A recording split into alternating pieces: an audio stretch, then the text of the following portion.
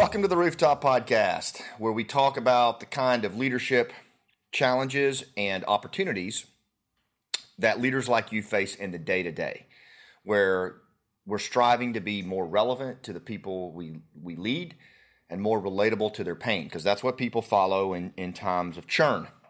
And this is one of our special episodes where we are talking about what I call the 27 Waterline articles.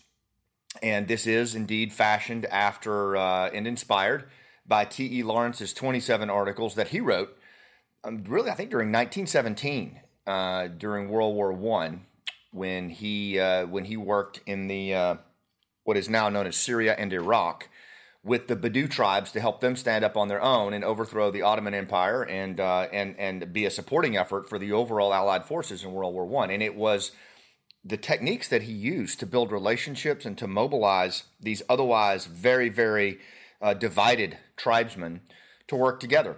And I've always been inspired by that approach. And at Rooftop Leadership, we use a kind of a Lawrencian approach to implement purpose-based human connection. And so these Waterline articles are a way to encapsulate and embody this approach. And they're not all inclusive, but they're pretty close. And if you start to get your head around these and internalize them, I think they can serve you. Now, today's is number 3. The title for today is Waterline article number 3, and it is Get Below the Waterline. Up until this point, we've covered number 1, defining your red lines before you engage. Number 2, meeting people where they are, not where you want them to be. And that place where we want to meet them is number 3, below the waterline. Now, I've been using this waterline approach a lot lately, particularly in this time of churn. And a reminder that when you hear me talk about churn, I'm talking about all of the distraction. People are so massively distracted, all of the disengagement where people are lacking purpose with the great resignation and the talent tsunami, and distrust, where you see it on display everywhere you look, whether it's, Will Smith smacking the crap out of Chris Rock at the Oscars, or whether you see a college basketball team just walking off the court rather than shaking hands after a loss that they weren't real crazy about. It's everywhere. It's pervasive. This churn, this social tension that divides us, that puts us in a trance-like state and pits us against each other in a form of what I call shadow tribalism. And it's really dangerous for our society. It's certainly dangerous for our kids. And as that's what this podcast is really about. This podcast is oriented on leaders like you who look around, you see what's going on with the churn, you don't like what you see, and you know that it needs to change. You know that we need to lead differently. This divisionism that our formal institutional leaders are putting in front of us is not acceptable. This trance-like state of fear-based and anger-based behavior is not acceptable. We need to help people shake off this trance, and we need to connect as a country on that. And so these Waterline principles, these Waterline articles are meant to help you do that. And number 3, getting below the waterline, again, is a very, very helpful metaphor, I believe, in how we do this. I use the metaphor of the iceberg. But, it's a very helpful metaphor. Lots of people use it for different things, particularly in the leadership world. I use it because, well, first of all, the brain, your brain, is a metaphorical pattern matching organ. So anytime that we can use metaphors to make sense of complex topics, it's a helpful thing. Ian McGilchrist talks about this in The Master and His Emissary, about how important it is for our right hemisphere to be able to absorb context and the whole of things, and not just things that are broken down and distilled down and dumbed down to the lowest possible level. And so using metaphors allows you to kind of put what I'm talking about all in the context of your own life, your own churn, your own direction that you're trying to go here. But what I'm talking about when I talk about getting below the waterline is just, imagine an iceberg. And then the tip of that iceberg, is the modern world. And it's the supply chain issues. It's the after-school soccer games. It's the Zoom fatigue. It's all of those things that we've come to know and understand about the modern world. And it's, the reality is everywhere you look in the modern world, we think it's all there is, right? We think that that's everything in our existence, in our human nature. And again, thinking of this iceberg, metaphorically, what it represents is our human nature, right? I didn't say that in the beginning, and I want to be clear about that.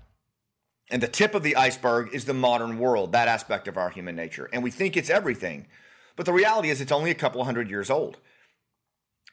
Below the waterline on that iceberg is the rest of the iceberg, right? The part that sunk the Titanic.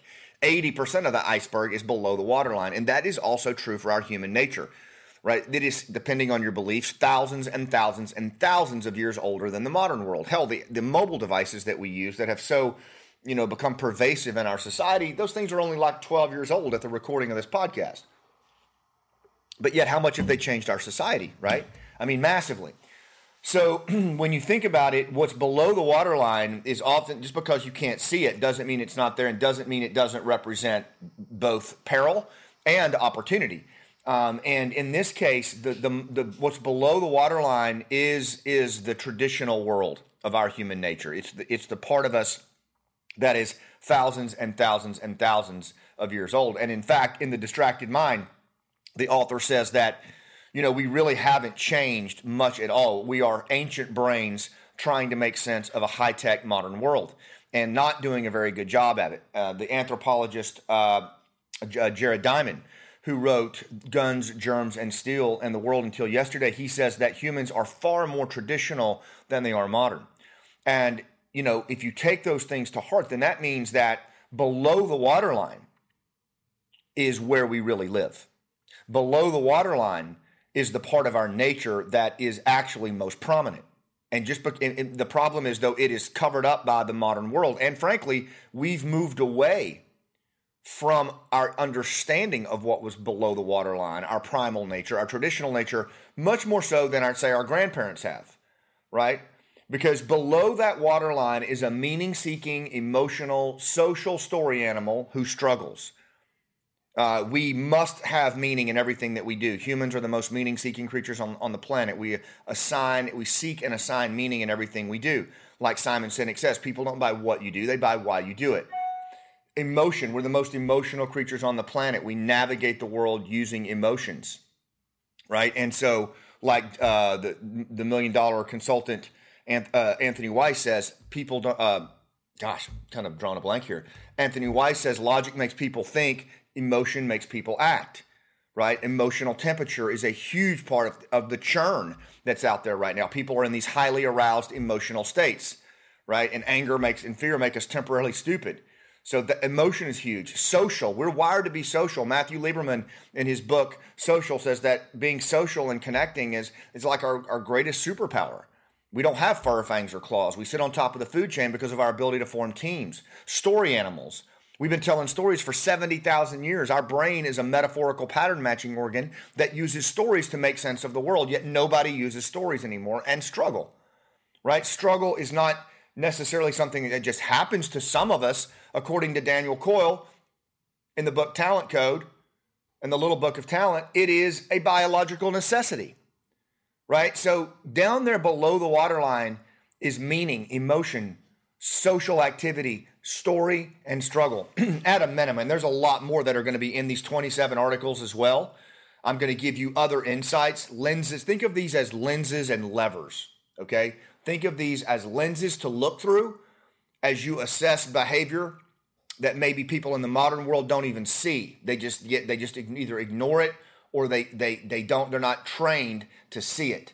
Right? So these are going to be lenses that will help you see behavior, including yours, differently, and also levers that you can pull for more effective influence and relevance in the people that you lead, right? And so getting below the waterline, I have to tell you, in most high-stakes situations, we are still like our Neanderthal ancestors. We are still ancient brains in a modern world. We just dress a little bit better. Right? And if we're going to meet people where they are, as we talk about in Waterline article number 2, quality human engagements have got to happen below the surface, right? Below the surface of PowerPoint and pitch sales. And they need to revolve around these timeless principles that have been around for thousands and thousands and thousands of years old, principles that speak to our human nature. I tell you a good book to read on this that supports this in many ways is The Human Givens by Dr. Ivan Tyrrell. It's just fantastic. And the other guy's name is Griffin, I believe. But it basically asserts that every human being has these certain innate emotional needs and physiological needs, and that we're going to get those needs met. And if we don't, we will behave a certain way, right? And so that's exactly what I'm talking about with this. And the more we know and understand, as he calls those human givens or those waterline principles, what resides below the waterline in the modern crazy mass technology materialistic world is that meaning-seeking, emotional, social story animal who struggles.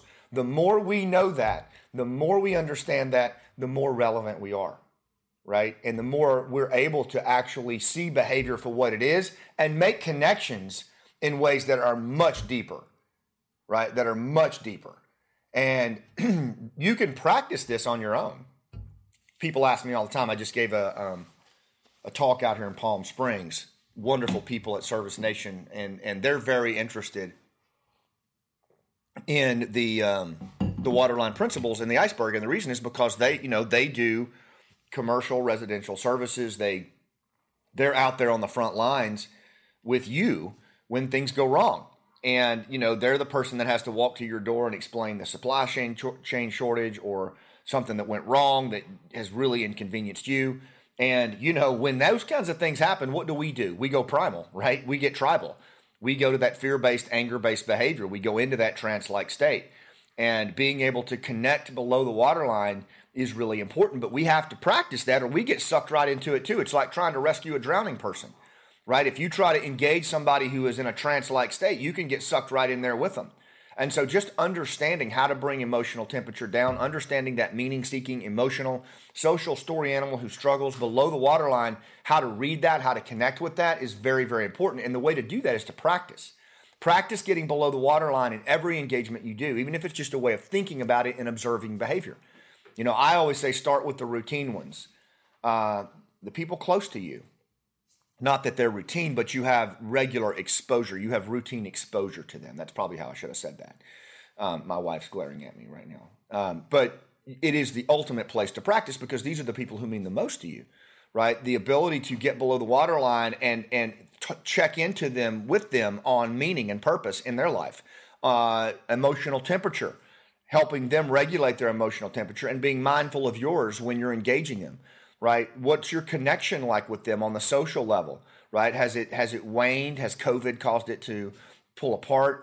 Story. Are not just the stories you tell, but the stories you ask to hear from them, right? Are you asking thoughtful, open-ended questions that let the person in your life tell you stories about what's going on? Powerful, powerful stuff. And finally, struggle, right? Are you honoring and recognizing and being relatable to the struggle of your kids when they come home from school or when they're dealing with this isolation in the pandemic? Those are just examples, but you can practice this every day. And the better you are at doing, the more you work this, the more it's going to show up in the high stakes moments, right? The better your connections are below the waterline, the higher the return on your transactional goals above the waterline. That's the so what of it. People are like, well, I've got to maintain my business. I don't have time for this kumbaya stuff. You don't have time not to do this. Trust me. Right? In a time of churn where trust is eroding and social capital is actually at the epicenter of every great deal we do, you don't have time not to do this, right? So, and the irony on this is, if you do this work below the waterline, you're going to find that it shows up and manifests in your return on investment in your life and in your business. And that's a big deal. All right? So, work on these things every day.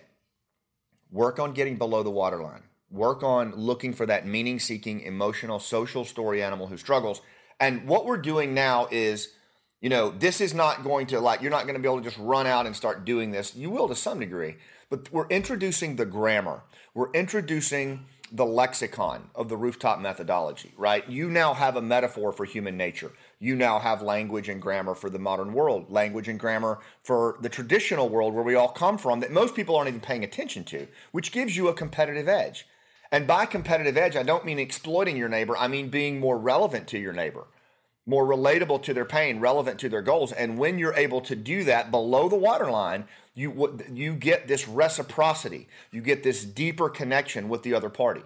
And that reciprocity, they want to do something for you, right? They want to do things that will help you, because that's how we're wired as humans. That's that social nature, right? We know that we have to group together to survive what Mother Nature throws at us, right?